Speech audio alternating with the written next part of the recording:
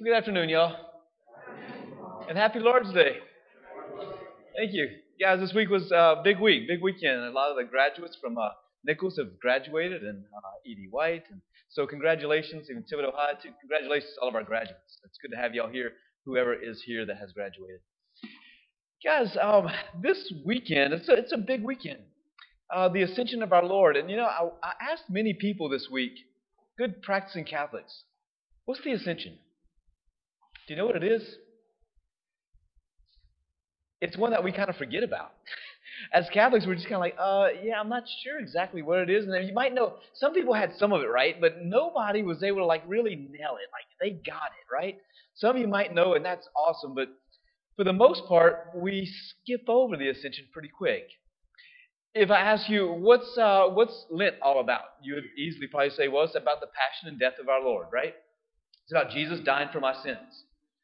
And then we could also probably ask the question, hey, what's Easter about? And you'd probably say, what's about the resurrection of Jesus? Like he conquered sin and death and rose from the dead, right? We normally, as Catholics, know about those two. And we definitely know about the birth of baby Jesus, right? Christmas. But the Ascension is one that gets lost amongst the shuffle. But it's huge. It's really huge. And I want to break it open today because without the Ascension, it's real simple. Heaven was not open. Real simple. Jesus died on the cross, saved us of our sins. Jesus rose from the dead, showed that he has power over death. But heaven wasn't open until the ascension happened. All right? So we're going to break it open, but that's the simple answer, right? Heaven wasn't open. I'm going to get to it by an analogy. This past week, our seminarians also graduated. So many of you know Ryan Thibodeau. He graduated from St. Ben's. He was here for a year or so. St. Ben's Minor Seminary has this big thing they call bonfire, and every year it's in the fall. And the two seminaries, St. Ben's and Notre Dame, Minor Seminary and Major Seminary, they all come together at St. Ben's and they have a football game, right? And it's the two schools compete against each other, right? You can take boys out of school, it's over here, but you can't take football out of boys. So they have this huge football game, and it is absolutely incredible. And part of it is the preparation of the guys at St. Ben's. They build a 20 to 30 foot bonfire. So they spend weekend after weekend going into the woods, cutting down trees, huge trees, and they build this big, it looks like a big pyramid. It's massive, all right? It almost looks like a big Lincoln log Eiffel Tower, like it's huge. And you could say that this was, it's really cool because there's like this one moment after the football game, you go eat, and then you have the lighting of the bonfire. It's this magnificent moment where all the seniors are gathered around, and it's pitch black outside, and they all have these big torches. And the rector of the seminary does the blessing of the bonfire. And then the seniors all rush into the big old Eiffel Tower of a bonfire, and they throw their torches in and just lights up. And man, it's like this incredible moment, like all this testosterone just rushes out. You can just feel the air with all this masculinity. It's, and then they start running around the fire. It's the craziest thing. So anyway, very animalistic. Anyway, it's a magnificent moment, and you realize at that moment that this bonfire was not meant to just be looked at, right? It wasn't meant to just be, four sides of a big old bonfire that never got lit, right? The bonfire was meant to be lit. Without it, just a pretty little tower. It was meant for something more than just to be gazed upon. It was meant to burn.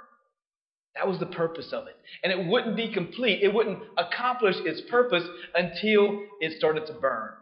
All right? I want you to remember that as we walk through the passion, death, and resurrection, because Jesus was meant to open up the gates of heaven. That's why he came. Right? And he did it in a very, very particular way. All right? So the ascension basically is the end of the story.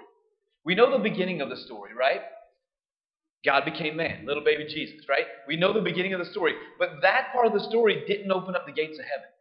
We know the middle of the story, Jesus walks amongst the people and he performed amazing miracles, but those miracles did not open the gates of heaven. And then Jesus, we know the passion of Jesus, the scourging of Jesus, the crowning of Jesus didn't open up the gates of heaven. The crucifixion of Jesus saved us of our sins. It's his blood that paid the price, but it didn't open the gates of heaven. Jesus rose from the dead and walked the face of the earth for 40 days. Didn't open up the gates of heaven. It's not until today, the ascension, it did it. The ascension opens up the gates of heaven, and that's what we see happen right here in our reading, in the first reading.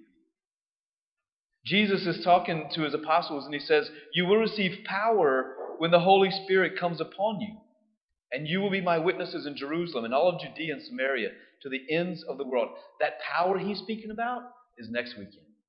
It's Pentecost. So get ready. You're going to receive power when the Holy Spirit comes. And it says, as he said this, as they were looking on, he was lifted up, and a cloud took him from their sight. That's basically a prophecy from Isaiah chapter 19. That says the Lord comes on a cloud, right? So Jesus is taken up in a cloud up into heaven. And then there's an angel that stands there and he goes, "Men of Galilee, why do you keep looking up into heaven?" You know, I could imagine, like, what was that moment like? You're just talking to Jesus, all of a sudden he says, he just goes up. You're like, whoa, what happened? Right? And they're looking there and wonder, like, well, I can't believe this really just happened. And then all of a sudden, poof, there's two angels. You're like, okay, that just happened too, right? Two angels looking at me, "Men of Galilee, why are you just looking up into the sky?" This Jesus, who has been taken up by the cloud, is going to return on the cloud, right? So speaking of what happened right now, he's taken up in heaven, and that he's coming back. It's going to be a second coming, right? And he's going to come in the same way. And so it's really important for us to see this. Because what happened when Jesus ascended? A lot of people will think about that. Did he just go up to heaven and okay, now it's all done? No. A couple things happened. Very, very important things happened. One of the things that happened was that he went to what they call the realm of Abraham's bosom. Right? This is like the holding spot. This is the spot where the holy prophets of the Old Testament, King David, Elijah, Isaiah the prophet, right? All these holy guys, the prophets, this is where they went. Because why? Well, the gates of heaven weren't open yet. So they had to go somewhere. And at that point, you only had three choices. It was either Abraham's bosom, it was purgatory, or it was hell. Right? And so if you were really a good guy and you were a prophet, you were going to go somewheres. Hopefully it wasn't hell. But you were going to Abraham's bosom. Now, Abraham's bosom, for the Jews, they understood it to be a place of bliss, a place of happiness. Right? There was no pain, no sorrow, but Abraham's bosom, you were not seeing the full vision of God's face. Right? That's what it was. It was just a place of joy, that unimaginable joy, but you were not seeing and dwelling in the Holy Trinity's life of what heaven would be. So one of the places that Jesus went after the ascension, he went up to Abraham's bosom and he gathers all of them. Imagine, it would have probably been John the Baptist would have probably been in there. His dad, Joseph, yeah, I'm sure Joseph was in there. And he took them and he led them up into heaven. And so there must have been this amazing, triumphant, joyful procession of all the saints that have gone before them that gave his life. It might have sounded something like Ephesians 4. He ascended on high and he took prisoners captive. The prisoners he's speaking about are those souls. They were captive. They couldn't get out. And Jesus took them and processed up into heaven with them. They were the first ones to go. I would think personally, Joseph was probably right next to him. I mean, that was his dad. I'm pretty sure Joseph was walking right next to him, getting into the gates of heaven, right? So Jesus is opening up the gates of heaven with this triumphant, joyful, unbelievable moment. So that's the first. Those of Abraham's bosom were now joining the Lord. The other one would have been the souls in purgatory. Right? These were the souls that died outside of God's perfect grace. Right? They still had some cleaning up to do. They weren't quite clean in their souls. Right? They didn't die with mortal sin, but they died with some venial sin and some effects of mortal sin that had to be purged because the Lord says nothing unclean can enter the kingdom of heaven. And so they were in heaven's hospital. We'll say it that way. Right? And so Jesus goes and also brings those souls that were there up into heaven. So this would have been an incredible moment, right? This is the end of the story. Yes, it's about the birth of Jesus. Yes, it's about his miracles manifested that he was the Messiah. Yes, it was about his passion and death. Without it, we would not be saved. Yes, it was about the resurrection. But yes, it is also about the ascension of Jesus.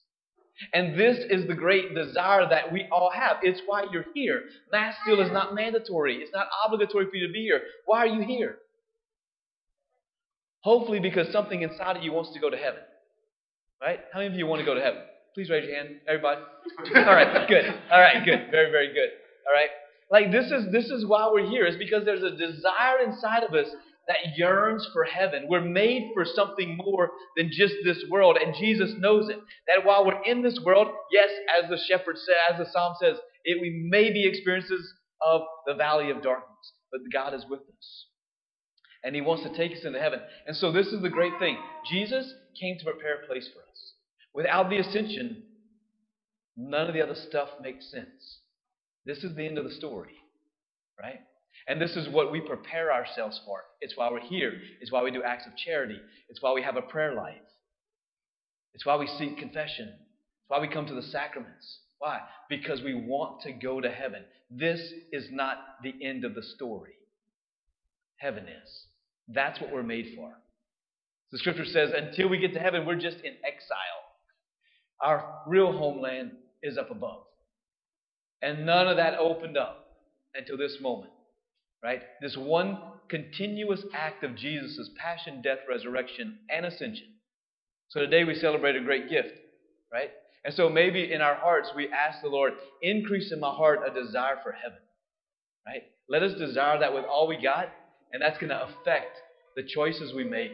It's going to affect why we wake up in the morning. It's going to affect why we go to work. It's going to affect how we treat people. It's going to be affecting how we live with our families. It's going to affect how I live my life as a priest. That desire for heaven is going to be fulfilled if we desire it with all of our heart.